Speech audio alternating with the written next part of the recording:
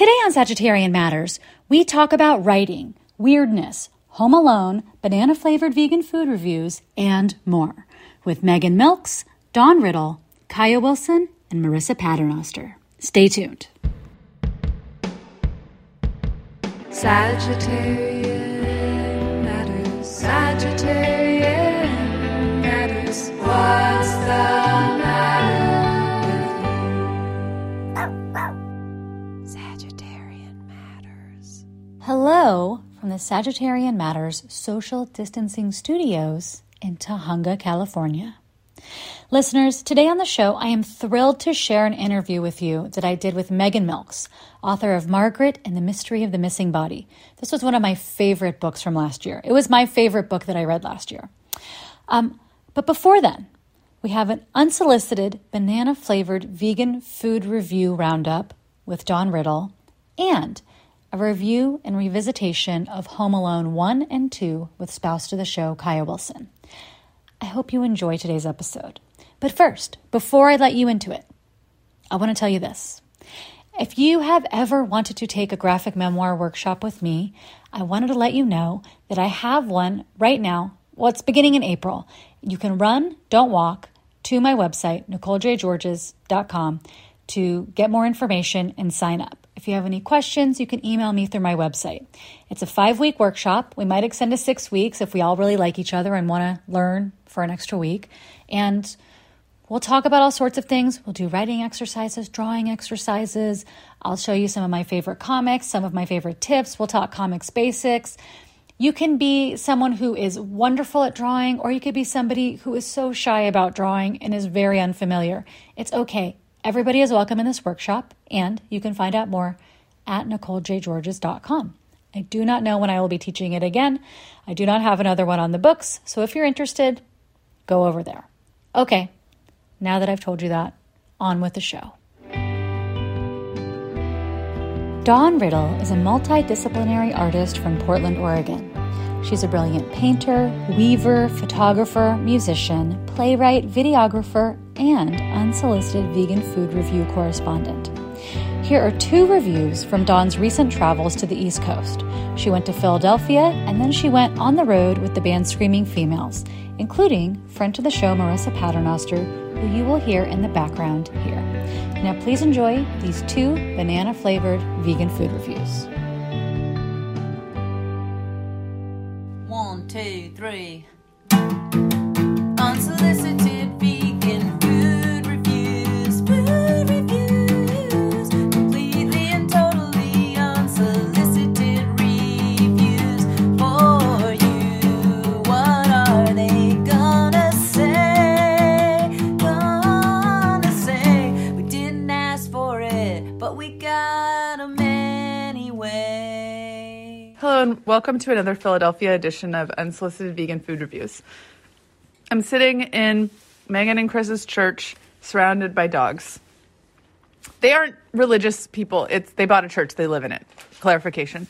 Okay, so I noticed at Grocery Outlet a product called Mooala plant-based banana milk. And I really wanted to buy it to try it with Megan because when I lived with Megan many, many years ago, she would have big smoothies of, I think, just bananas and water every morning. So we're going to talk about this now. It is got water, bananas, sunflower seeds, and cinnamon. And that's it. It's really nice list of ingredients. The taste is, it's like a watery smoothie, I would say. So it would be good to add to a smoothie. I also think it would be good with a kind of bland cereal. They have a little story on the back. Is that Mooala is a koala with cow design. And he seems to make this product in a secret factory. And he leaves the bottles at your favorite grocery store, hides and waits for you to pick them up, and sometimes follows you home. So slightly sinister. But honestly, it says to put it in coffee. Oh gosh, I spilled some. I don't think I would do that, but I think I would use it for cereal. I would use it for baking.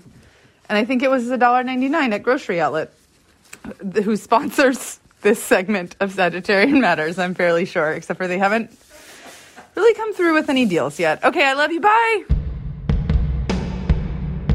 Hello, Sagittarian Matters. This is Dawn Riddle, Marissa Paternoster, and Michael Abate. I'm not here. No, you got to start over. Well, I actually kind of like how it's gone so far. We're going to eat a thing we bought at a gas station in Alabama called banana planks, Uncle Al's banana planks. It is vegan. It also comes with a warning that it may possibly be produced with genetic engineering. So what we have in here, it was $1, or it was like $1.19. What we have in here is what looks like a scalloped graham cracker shaped cookie dripping with, I mean, it's like dry, but at one point it was dripping with yellow ooze, which I'm assuming is the banana. And it's a plank, I think, just because it's very flat. And as a frequent planker, I respect it. She's crunching it right now. I think it's pretty good. Oh, she likes it. I bought the banana plank flavor due to, I think, it having like a better way of rolling when speaking it. They also had like original recipe and lemon. So next time I'd probably try original. This tastes like a pretty good graham cracker with a hint of banana runts on top. Marissa's refused to eat it, so she's only tangentially appearing on this review. I wish you all the finest banana flavors of the day. I love you. Goodbye.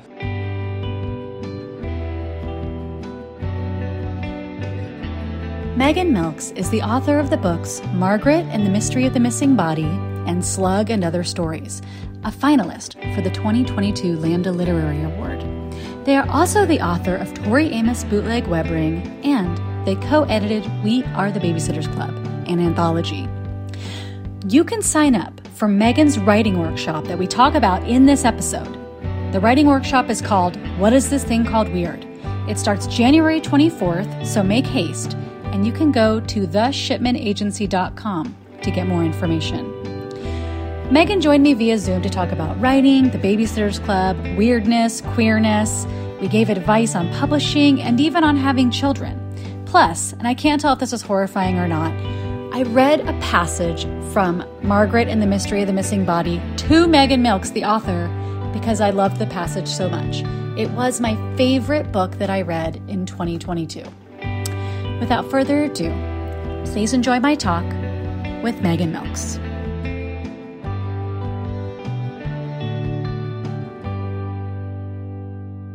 Margaret and the Mystery of the Missing Body. How would you describe this book? Or how have you been describing this book? I've been describing it as a coming-of-age novel in which the genres and structures keep shifting, as a way to like come of age with the protagonist. So the protagonist is like moving through these various genres, which I think of as like, popular genres of the young girl mostly until we get to the end. And the protagonist is sort of taking what she needs from them and sort of like taking what she needs and like recognizing their limits and then like moving into the next genre. And so some of the genres are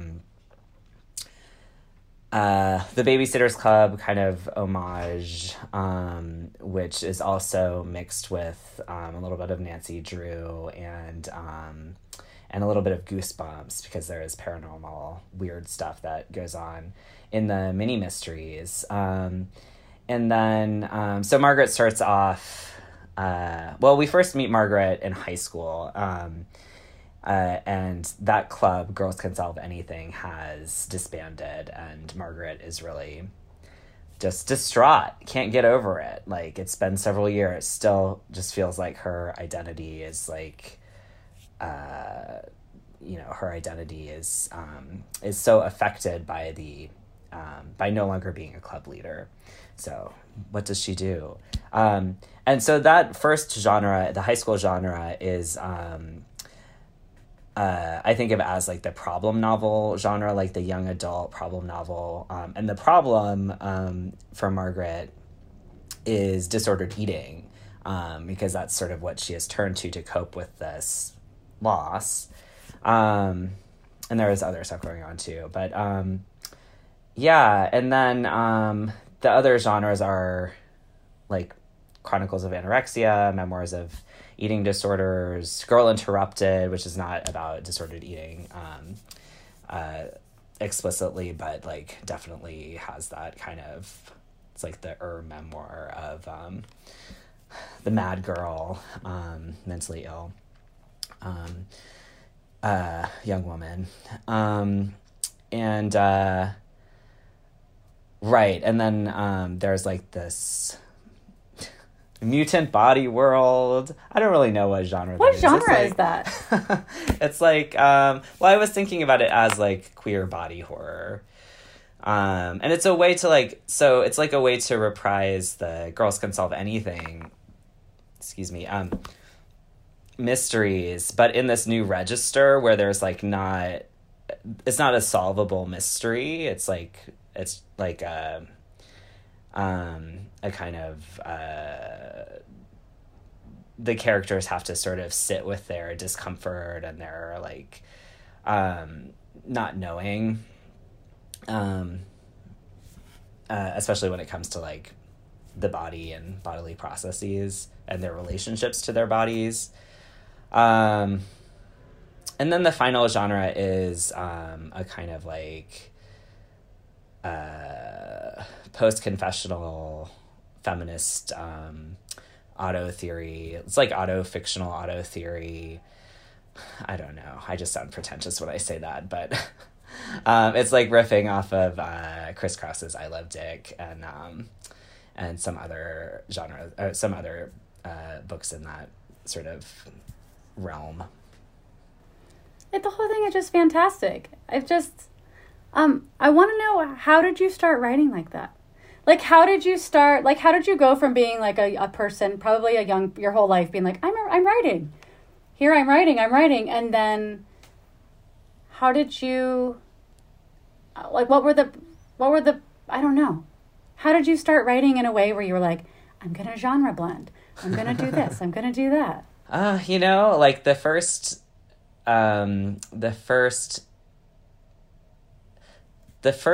unfinished novel that I began was, when I was 10 years old or so. And it was The Mystery of the Missing Silverware. And I don't know where the silverware was, but that was like the first, I was trying to write like a kind of, kind of juvenile fiction mystery.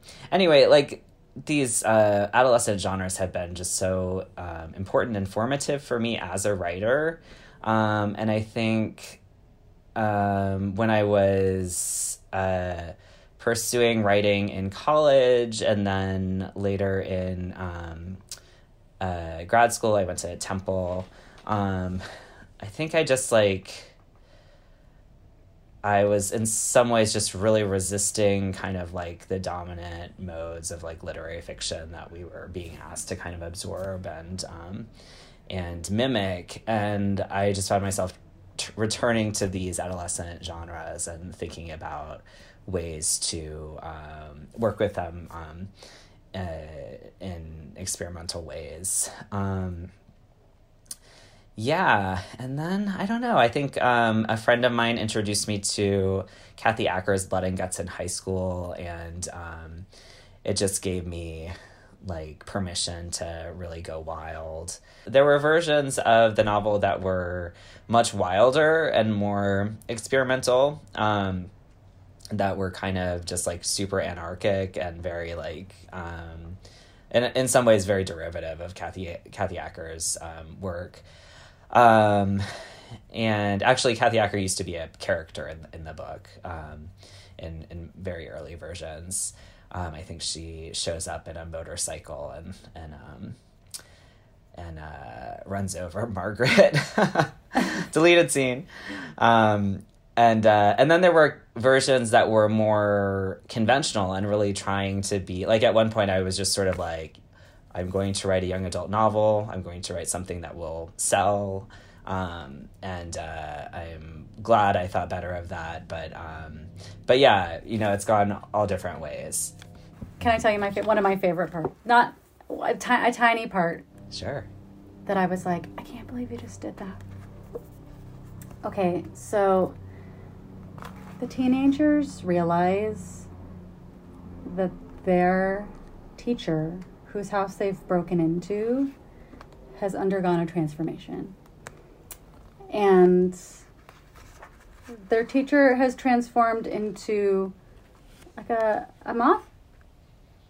Is that true? Yeah, mutant moth, butterfly, a mutant moth person. Mm-hmm. Okay, so I'm just going to read this tiny part, if that's okay with you. Sure. Okay. So, this is their science teacher. Sorry, I'm just going to read the whole book to you. I'm like, where to start? I don't know. I'm really just getting to this one part where the teacher flicks their tongue. But okay. Why do you want a new body, Mrs. Stillwater? I demanded. Well, Margaret. She slumped on her stool and looked me over critically. Wouldn't you? I reddened. I suspected she was calling me fat. Answer the question. Antenna nubs wiggled on her forehead. Here's a better question. What's wrong with using science to get one? What's wrong with it? I echoed. You're becoming a bug. Scientific progress succeeds through trial and error. Have I taught you nothing? This isn't science. It's fantasy. She clicked softly and shook her head. Or, You're smarter than this. She sloped her thick body toward me, expressing a smell like decaying lettuce. I stepped back and bumped into Gretchen, who steadied me with 2 hands.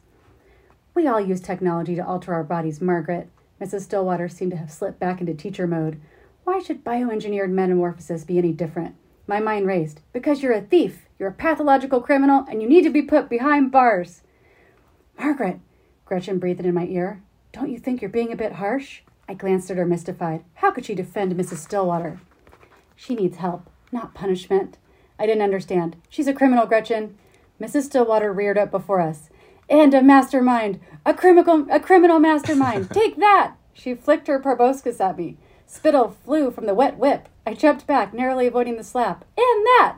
She wound it back up and flicked again. I fell against Gretchen and we tumbled to the floor. The part where you have her... Where you have her going, take that! And that! That part... I just was reading and I was like, I can't believe somebody just got to write that. It just was such and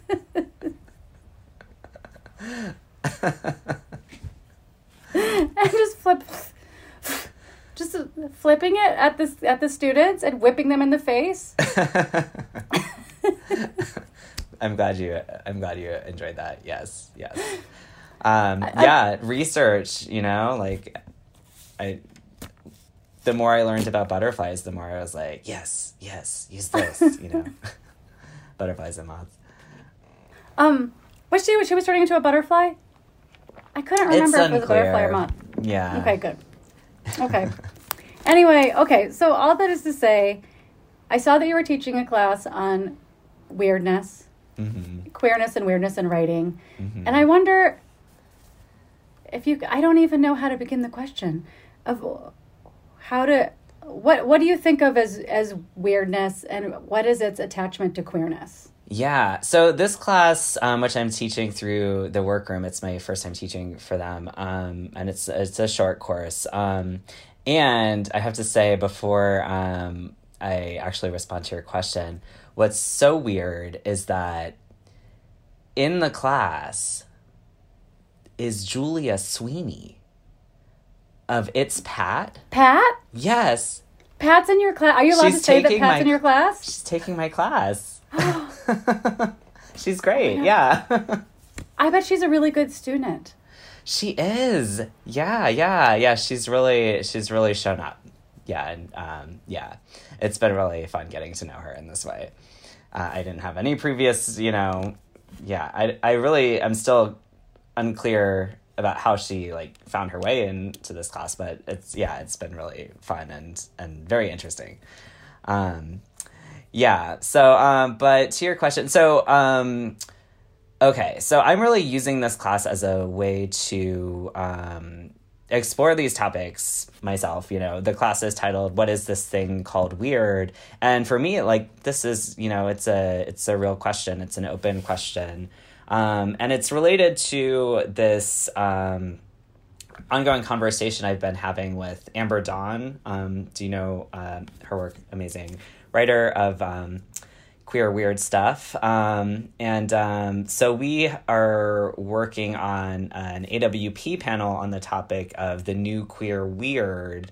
And so I've been trying to, I've been basically using this class as a way to like generate ideas and thinking around this kind of like genre that we're trying to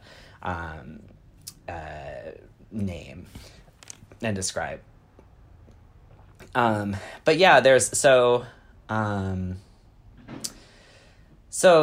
been a lot of writing about the weird as like a literary thing. Anne and Jeff Vandermeer have published this like massive anthology of weird fiction. And then in the past like decade, maybe decade and a half, or maybe 2 decades, I don't know. But there's been more discourse around like what's become known as the new weird. That's really coming out of like speculative fiction, fantasy, usually with like a little bit of horror mixed in. But within that conversation, there's been very little attention paid to queerness and the role of queerness and kind of like the relationship between weird fiction and queer fiction, queer literature. So Amber, Dawn, and I have been talking about like, what is that relationship? I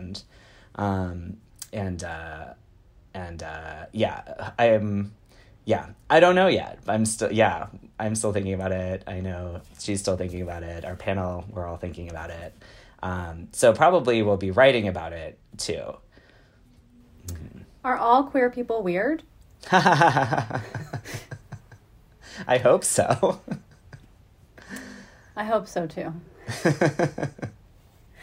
I mean, I wonder, like, how do you approach this with your students?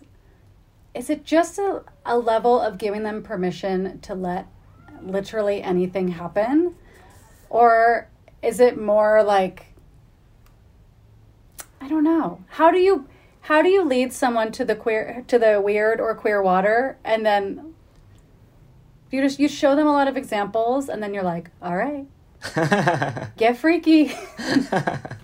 I mean, that's basically what I've been doing, but I have been wondering if that's the best approach. I mean, yeah, I think, I don't know, like, yeah, I kind of have been developing exercises based on the examples that we've been using. And some of them are kind of like more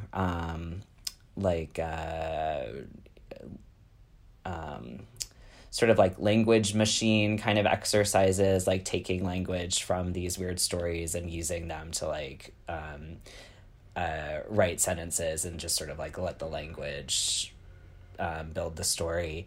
And then others are sort of like,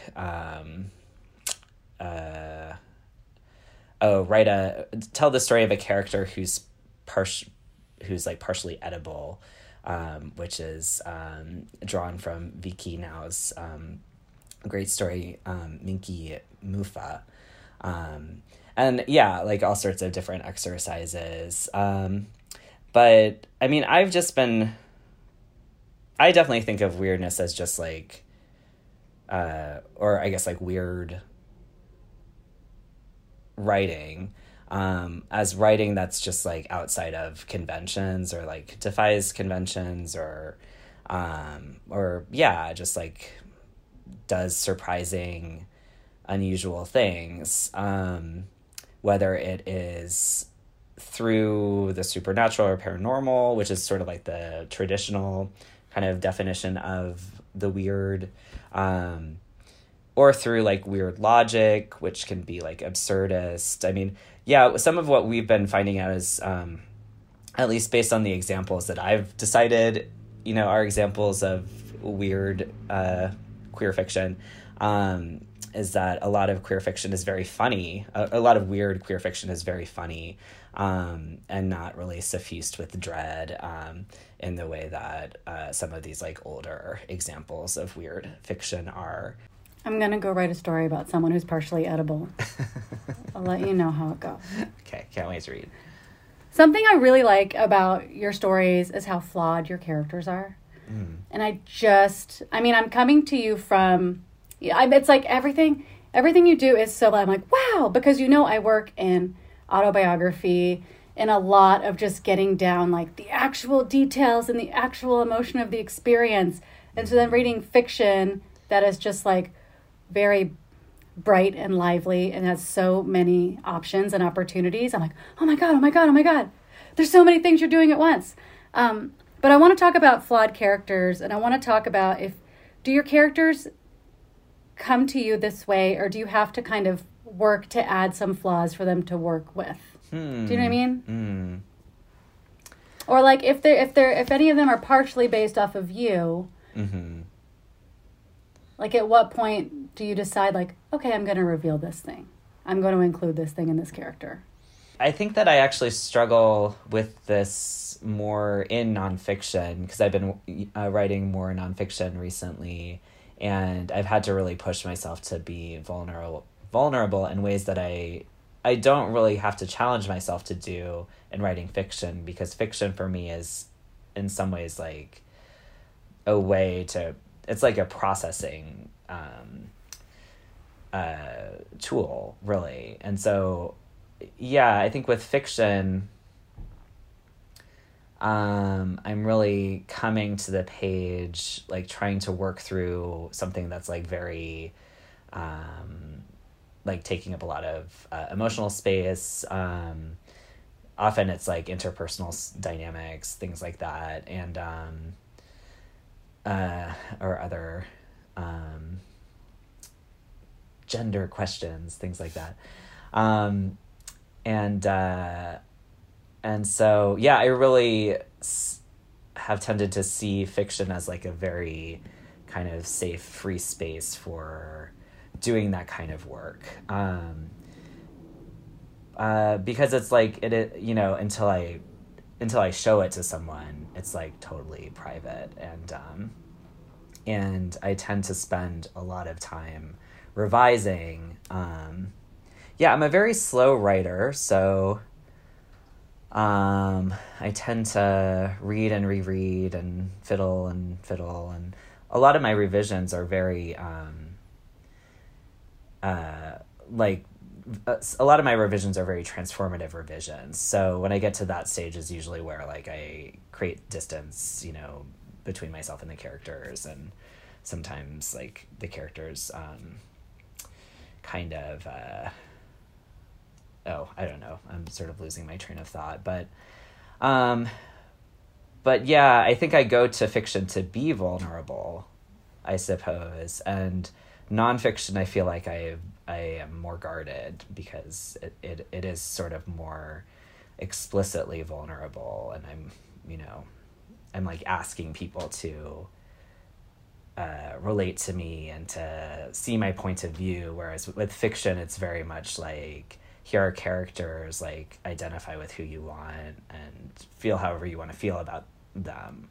But nonfiction is scary, and I would love to hear whatever strategies you've come up with for like challenging yourself to go there. God, I don't know if it's just disassociation or what, because I've had this talk with Michelle T before too. People are like, I can't believe you said that thing that's so personal. And you're like, oh, I did?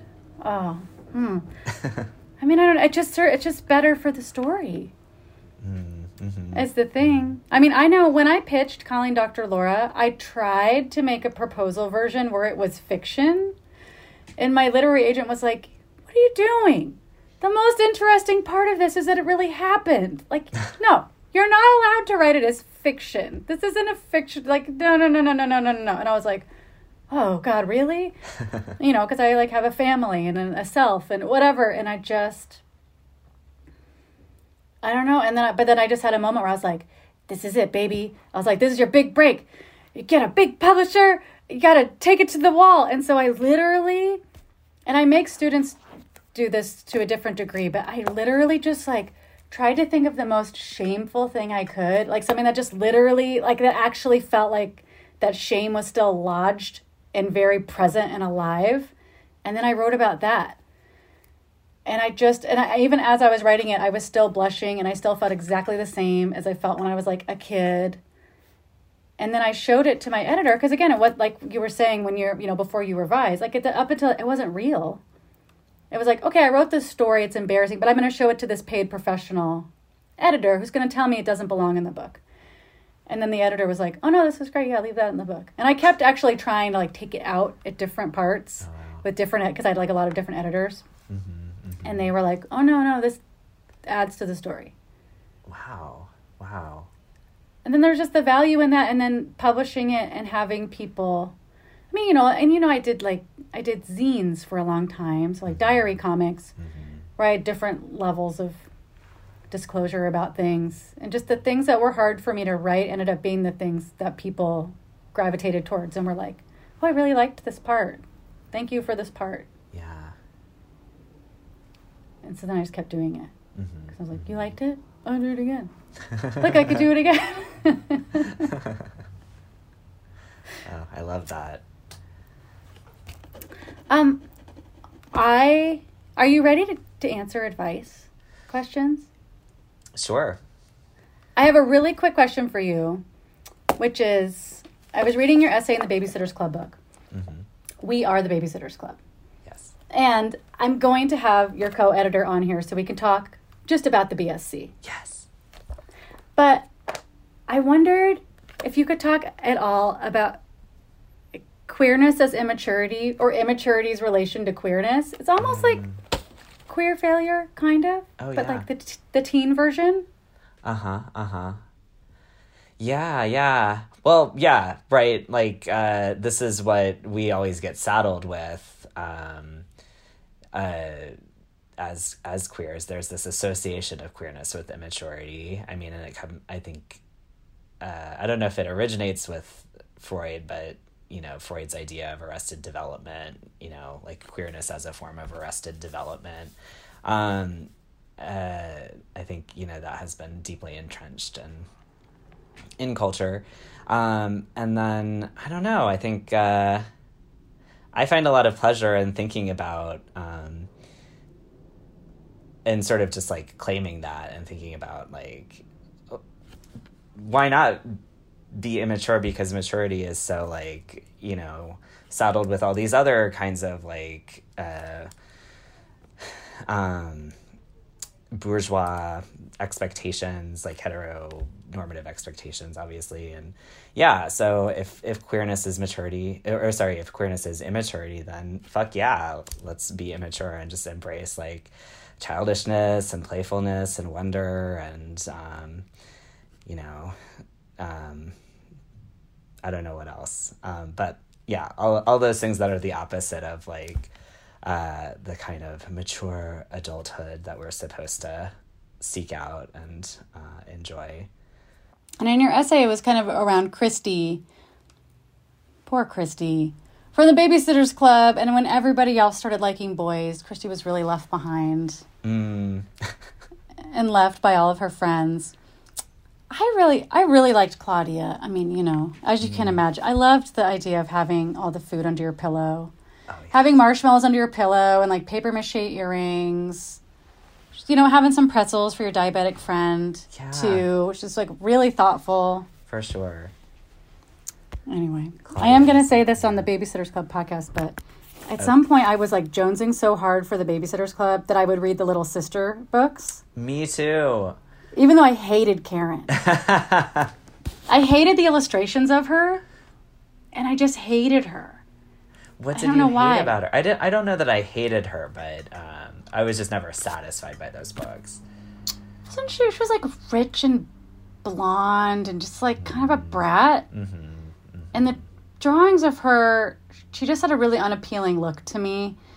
But that, unfortunately, I have intertwined my experience of getting glasses with her experience of getting glasses, and I almost can't remember whose is whose. I'm sorry to say, as much as I dislike little sister Karen. Like, I actually remember being resentful that she was so pissed that she had to get glasses. Oh. As a kid, I was like, just deal with it, Karen. She was really upset. Oh, yeah. Karen, yeah. She got upset about a lot of things. I also remember that she did not speak / write with contractions, which really drove me up the wall. Like, everything was like, I did not go to school today. Not I didn't. This very, Yeah, small quit putting thing, on airs, Karen. Yeah. Snotty Karen. And then the other thing that I think about all the time, so I remember Karen would call somebody a silly Billy Goo Goo, or one of the kids they Oh my babysat God. did. Yeah. And I thought it was so stupid, and it lives. It's just like, there's so much information that's not there, and that's there with me. Has it ever just like slipped out when you didn't want it to? I think I've never said it out loud before this moment. I've only read it and been like, fuck you. And then it just was in there. And then like I'll be by myself walking through the house and like it will pop into my head. And I'm like, oh. And then when those snobby neighbors had like some kind of St. Bernard dog, there was like a mountain dog, whatever it was. And then the way they resolved their fight was that someone like dropped pizza on the dog. What? And they were like, he's a pepperoni hound now. Do you remember that? It was like, I don't. Christy was like having it out with the snobs, and they had some kind of St. Bernard, and somebody was holding a pizza, and they're like, get out of my way, bitch. I don't know what they were saying. There was some kind of something happened, and some pizza, like some cheese or something slid onto the dog, and then everyone just had a good laugh, and then they became best buds. Okay, rings vaguely familiar. I have So not read a weird. Babysitter's Club book in probably 20 to 30 years. I love that these are your memories So these are my main memories. of them.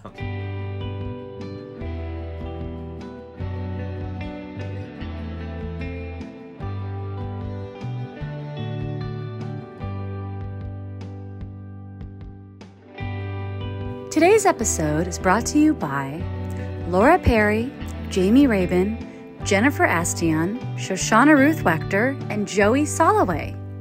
If you would like to support Sagittarian Matters, in particular producer Chris Sutton, please send $5, $5 million, that's your business, via PayPal to hornetleg@gmail.com. Or, this just in, he's got a Venmo, Hell Books. That's HE double hockey sticks books on Venmo. Thank you for your support, and we look forward to saying your name on the podcast. Producer Ponyo looks forward to it too. Don't be scared. It's just Ponyo's speaking voice.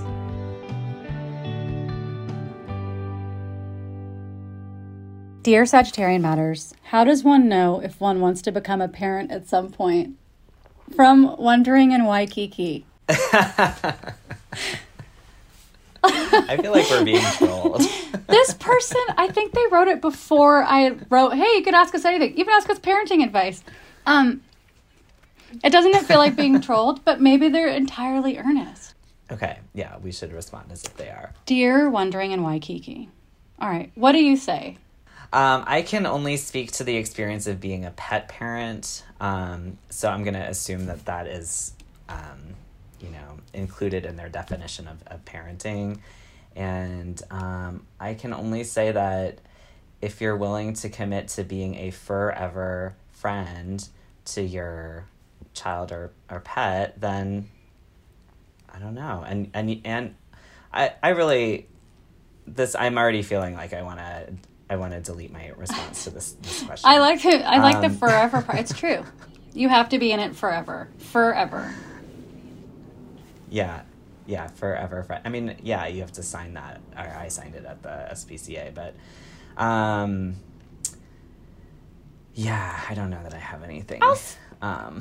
I mean, I don't. witty There's or a. fun to I really say. like a Cheryl Strayed answer. Somebody wrote to her Dear Sugar column and was like, "What do I do? Have a kid or not have a kid?" And she wrote this really lovely answer about like the ghost ships that do not carry us. Like how every part of our life, there's like two versions of what our life could have been, and you'll just never know what that other version was, Oh, wow. and it'll be okay either way. But I want to tell this person, when I was in my Oh, that's good. early to mid 30s, I was having this like, you know, biological, like, maybe you should have a baby thing. And then I went to visit, and some of my queer friends were having babies, and they were like, come on, do it with us. Come on, let's all we'll do it together. And I was like, oh, maybe we should all do this together. And then I visited some friends, some straight people that had adult kids, like 18, 19 years old. And they were like, you don't want a baby. Your art's your baby. They're like, don't do it unless you really want that to be your thing. They're like, your art is your thing. You don't need to have a kid. And it was nice to have that perspective, because my queer friends that were like feeling lonely were like, come on, do it. Don't leave us alone. And then to have some people that were like, let your art be your baby. Let your dog be your baby. That's fine. And I was like, oh. So, you know, I don't know, like what's the thing you actually want? You have to babysit 24 hours a day. Do you want it enough to babysit 24 hours a day? Is my question to them. I mean, Ponyo, I have to think about 24 hours a day. And there's days I leave her at home, but I'm not going to jail for leaving her home alone. If Ponyo was an infant, that's jail time. That's CPS. This is an excellent Oh, thanks. advice. Yeah, I'll Okay, co-sign this that. is another heavy one. Dear Sagittarian Matters, what do you say when someone tells you that they miss you, but you don't miss them? Signed, not missing in Nebraska. Oh, wow. Well, I have so many questions about this situation, this dynamic. I guess for me, it would be sort of a question of like, what is at stake in being honest or dishonest? Like, if you feel you're giving something up by just giving them what they want, I miss you too. If that feels like, I don't know, like vomit in your mouth, then don't do it. Think of another, like, just like redirect the Like, conversation. you're like, whoa! Thinking of you, or or bye. So someone goes, Megan, I miss you. Bye! Okay, well, good talking. Yeah, I feel like that's appropriate. I don't know. It really depends on the relationship and what you want out of it. Because, like, if it's your grandma or something, and you're like, I don't miss my grandma, but, you know, TikTok, she doesn't have that long to live. It's a service. It's not going to do anything. But if it's like a friend or a loved one or like a date or something, and they're like, and you don't miss them, I don't know. It's like on TV when someone says, I love you, and the other person says, thank you. You kind of just have to be able to tolerate what happens next. I co-sign on your advice. Yeah. And then my addendum is whatever you choose, you have to be able to tolerate what happens next. So if you do some kind of self-abandonment, then Yeah. you're going to have to tolerate the feeling of being with yourself and being like, why did you do that? Or if you say, I don't miss you anymore, or I do not feel the same, then you have to deal with. They might have a feeling. They might be disappointed. Right. And Yeah. that's okay. Right. But maybe that's something, I mean, maybe that's what's at stake here. Like, if that's what needs to be communicated, then Yeah. it needs to be communicated. But if it's not that big of a I think deal. we're really helping some people out today.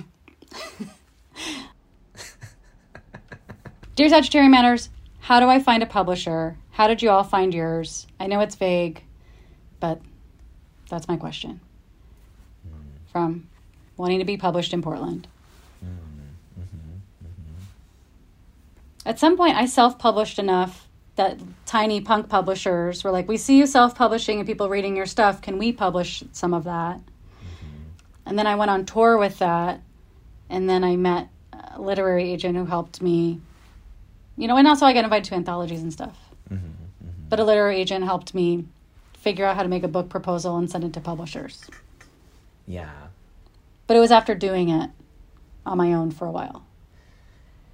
Yeah. Me too, actually. My first publications were self-published.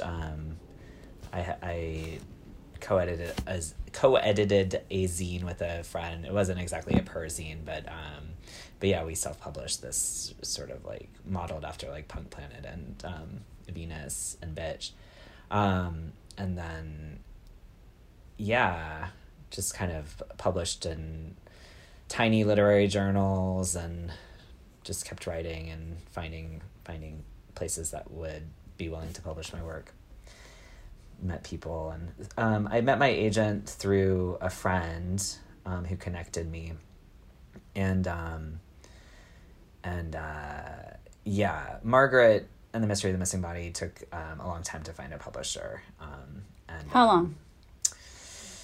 Well, I guess like all in all, like a year and a half, but like part of that time we had like pulled the manuscript. Like we sent it out and then got some rejections, and then I was sort of feeling like maybe it's not time, maybe it's not ready, and so we pulled it, and then I did like a pretty significant revision, and then we sent it out again, and then it took I don't know, like probably 6 or 7 months.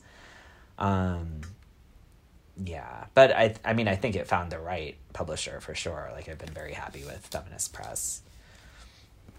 Oh yeah, they did such a beautiful job.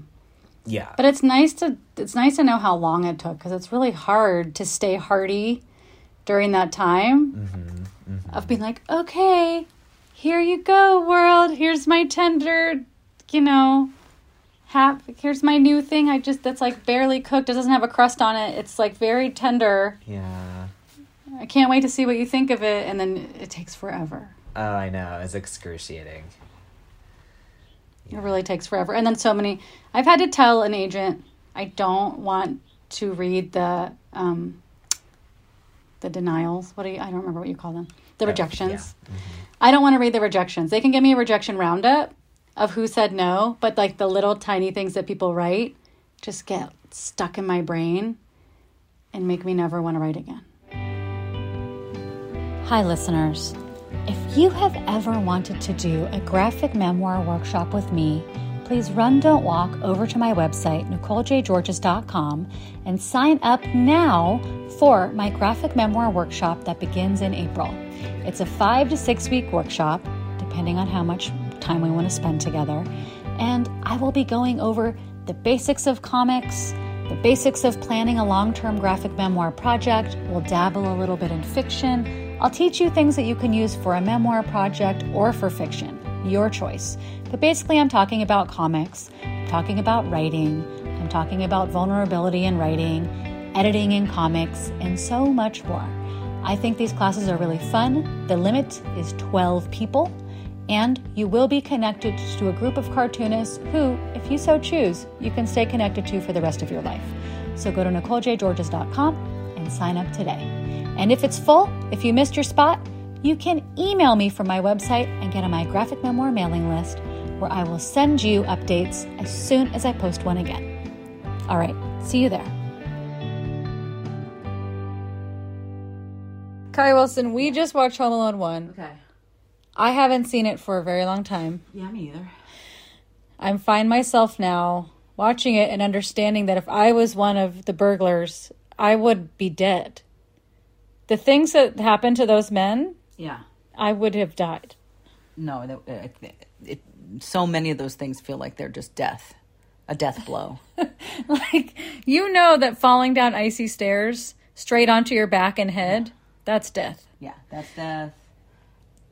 Getting hit in the face with an iron, that's death. Yeah. can of paint flying Through the air. flying through there and smacking you in the head again. Death. A rope bridge being cut and you being flung into a brick wall and then landing on your back and head. Death. Dead. I also identified more with the old man in Home Alone 1 than the child, which is different than when I watched it and I was the same age as Kevin. So there's an old man who's his neighbor, and whenever Kevin sees him, he screams and runs away. And then for some reason, the old man sits next to Kevin in an empty church and just bears his soul. He's no boundaries. Kevin, if that's your name, there's a lot of rumors going on around me and about me in the neighborhood. None of them are true. How does he know the neighborhood? Yeah, what is true is that I got into a fight with my son, and we're estranged, and I can't stop thinking about it, and I'm so sad, Kevin. Well, you know what you should do, mister? Just talk to him. Oh, you think so? Well, what if he rejects me? Well, then at least you know, and you don't have to worry about it anymore. Yeah. God, Kevin's brilliant. So then Kevin goes Brilliant home, therapist. and he just... So you remember the part in Home Alone where there's like a whole dance party happening? Like there's a puppet theater that Kevin's made of a whole dance party. There's so many rigs, so much rigmarole, so much string, so many like dummies that he had to haul up from the basement, the Michael Jordan thing, the Michael Jordan cardboard cutout. He cleans up all of that impeccably. He's like a master engineer too, because he like sets up the Michael Jordan cutout on a electric train set so that it looks like this kid is a fucking genius therapist. He's a genius therapist. He's a gifted therapist. He's an incredible engineer. Yeah. And he cleans house like nothing. Yeah. Oh yeah, the next day it's pristine. Yeah. After bringing out literally everything from the basement. Yeah. And so then he sets out his plans, which are definitely drawn by a child, you know, because they have like a couple letters backwards. So you can tell it was definitely drawn and written by a child, not an adult prop designer. And it's ornaments is spelled wrong. So you can tell a little kid did it. And he just sets up so many booby traps with rigs and pulleys and like things hanging from the ceilings. How does he do that? I mean, it just must be hauling ladders, has a hammer and nails, so much twine, tar. We don't see a lot of the setup. We see some of it, but it's you know. And it's just really thoughtful. Like, okay, the same person who tries to come in the basement is going to get their shoes taken off by the tar, then step on the nail. Then they're going to go back downstairs, try to come in through the window. And that person who's shoeless with the nail foot is going to step on all the ornaments. Yeah. He really thought it through. So my version of this when I'm home alone is I put a hamper in front of the door so that I'll hear it. Or maybe someone will try to open my bedroom door while I'm sleeping and feel some resistance. I go, oh. Yeah. Or if I was going to think twice. I would put ornaments under the window, but I wouldn't leave the window open. And I would assume the person was wearing shoes. Yeah, I mean, I'm not really I'm going to give you some pointers for safety after So we record this. But we moved on to Home Alone 2. yes. And we haven't finished it, so no spoilers. But there is a homeless woman, a person experiencing unhousedness, a person experiencing homelessness, covered in pigeons. Have I already taken the first steps to this lifestyle? I haven't not taken the first steps to this lifestyle. I have started to cultivate the birds. Yeah. Kevin screams in her face when he encounters her in the park. Which is very scary. Because she's a woman. She's a woman. She's older, you know. She's a little... ancient. She's an ancient woman. She's a woman in her 40s. Yeah. And and she has kind of ruddy cheeks.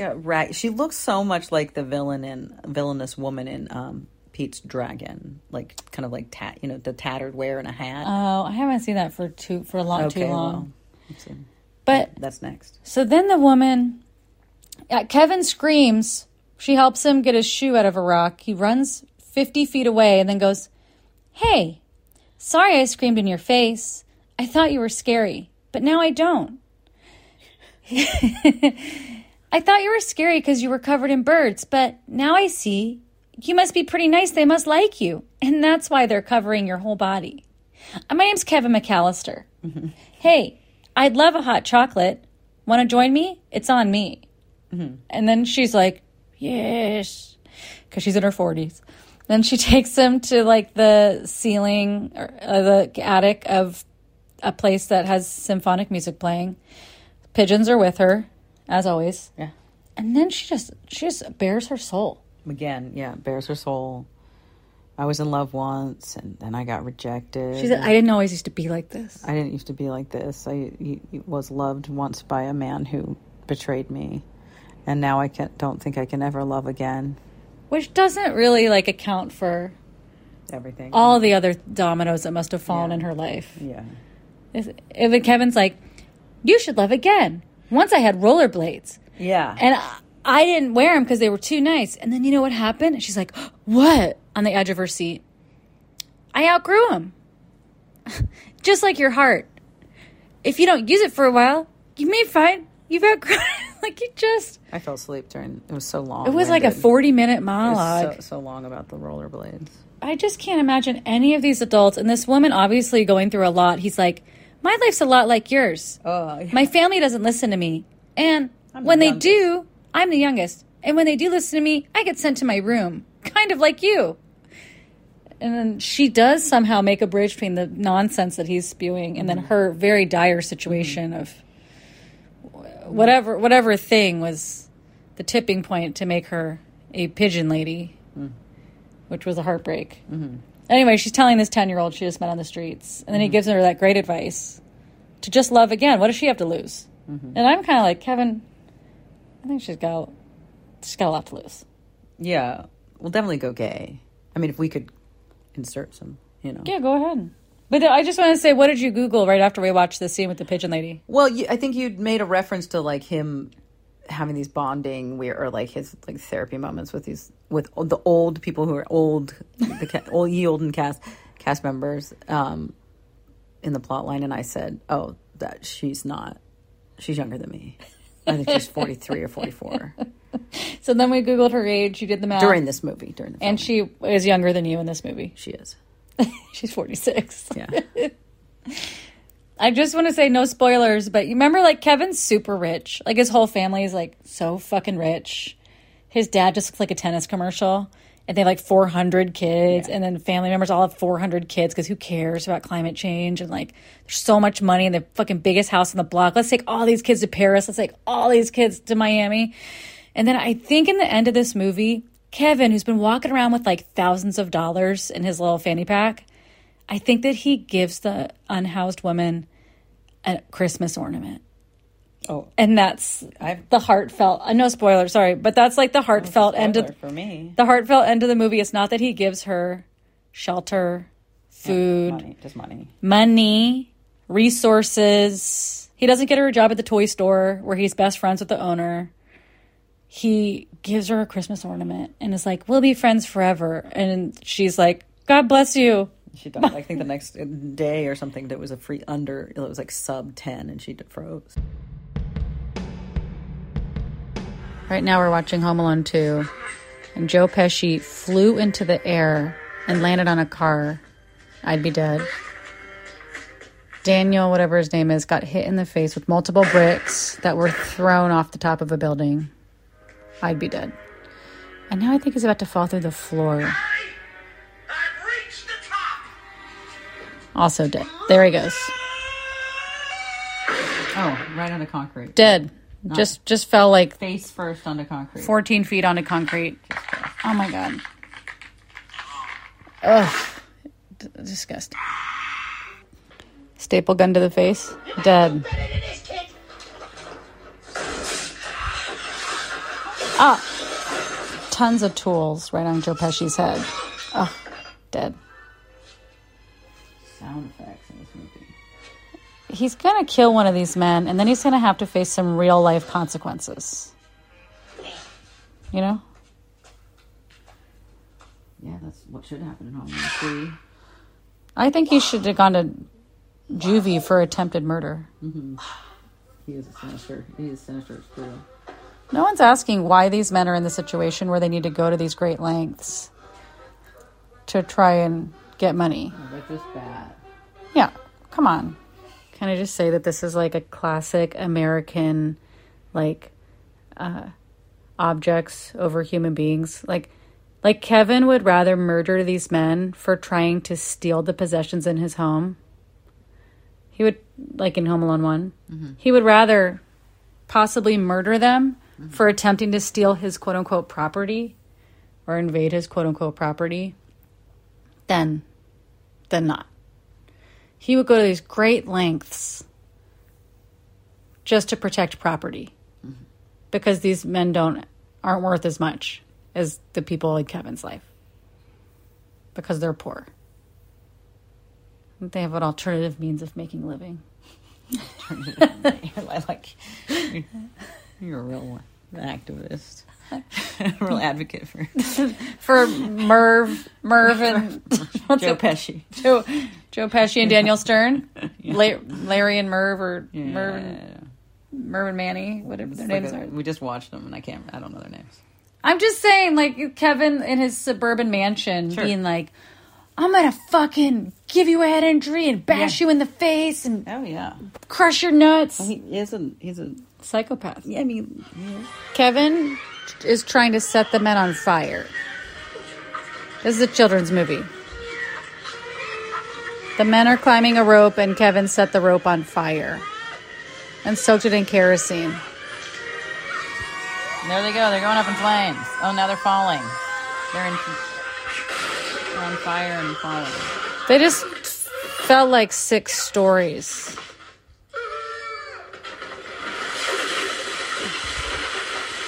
A million billion cans of paint just fell on top of them. It's like paint thinner. That's like they're gonna be a cancer from all that toxic exposure if they don't die from all that. Also, Kevin blew up Joe Pesci. His head, yeah. Joe Pesci's head was on fire. Storage chest are in the park. Central Park West and 95th Street. Look for fireworks. Hurry, they got a gun. Kevin, give me a break. You don't even live in New York. All right, Kaya Wilson. Oh, boy. We just finished it. Yeah. So as promised at the end, his spoiled rotten family are in a warm 2-story deluxe suite at the Plaza Hotel. Kevin runs away to go see his friend in old-timey garb covered in pigeon shit. Oh, yeah. He gives her a Christmas ornament. Exactly what she needed the most. How do you know? And he just looks so clean and so rich. As he's like, this way, we'll be friends forever. And then she just gives him a blank stare and says, thanks, Kevin. And then his room service bill comes in. So he has to go back to his 2-story hotel room. Yeah. She's also in great spirits after sleeping in the snow. Yeah. She slept outside. Mm-hmm. It snowed that night. Mm-hmm. Nobody had Kevin didn't wake up with a pang of oh shit. Mm-hmm. It got so cold. I wonder if she made it through the night. I hope she's okay. Instead, he was like, I'm going to give her a Christmas ornament. Yeah. That would mean so much. Why didn't he bring her back to the hotel room if they're best friends? Yeah. If they're friends forever, why not even get her to a place in the lobby? He's already blackmailing Tim Curry, the known homosexual in the movie. He's already blackmailing Tim Curry. Why doesn't he say, if you really don't want my dad to sue, you'll let my friends sit in the lobby and drink hot chocolate. It's Christmas after all. I like the rewrite. Thanks. That you're making, yeah. Well, why does it have to be exactly the same as the first movie where... Yeah, no, it's exactly the same. Somebody around your age wearing boots scares him to death just by existing. Yeah. The boots is a central part. Just by having an old face. Yeah. Ooh. No, it's a big scream. That's what made the movie. Big scream. Huge scream anytime he sees someone with an old face. Yeah. No! Terrifying. The humanity of Marv and Harry was never... They deserve justice. Oh, God. They really were put through it. They were put through a little much, considering they're just burglars. They're not like Jeffrey Epstein. They're just cat burglars. Yeah. He's like, hey, cat burglar, I'm going to set your head on fire and then fill a toilet bowl with flammable liquid so when you stick your burning head in it, you blow up. I mean, the sadistic, the thoughtfulness. It's the Yeah. imagination of this child, the kind of gruesome detail of torture. This is like the Golden State Killer. Probably something else. This is like the Golden State Killer stacking dinner plates on top of somebody in their sleep or in their bed and telling them not to move. This is the same. That's Kevin grown up. I don't know what you're talking about. It's so creepy what you just said. Okay. All right. That's all. Will you give this movie how many thumbs up? I mean, None? yeah. One? I feel, set for life having watched both movies for the second time in my lifespan as an adult, because that didn't come out. I was 17 when the first one came out, so. I would never watch number 2 again. I'd never watch either of them again, but I'll go for 3. No. I'm kidding.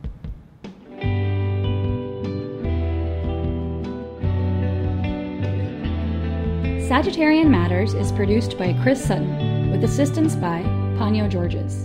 Our theme music is composed by Carolyn Pennypacker Riggs of the band Bouquet. Thank you for listening, and I'll see you next time.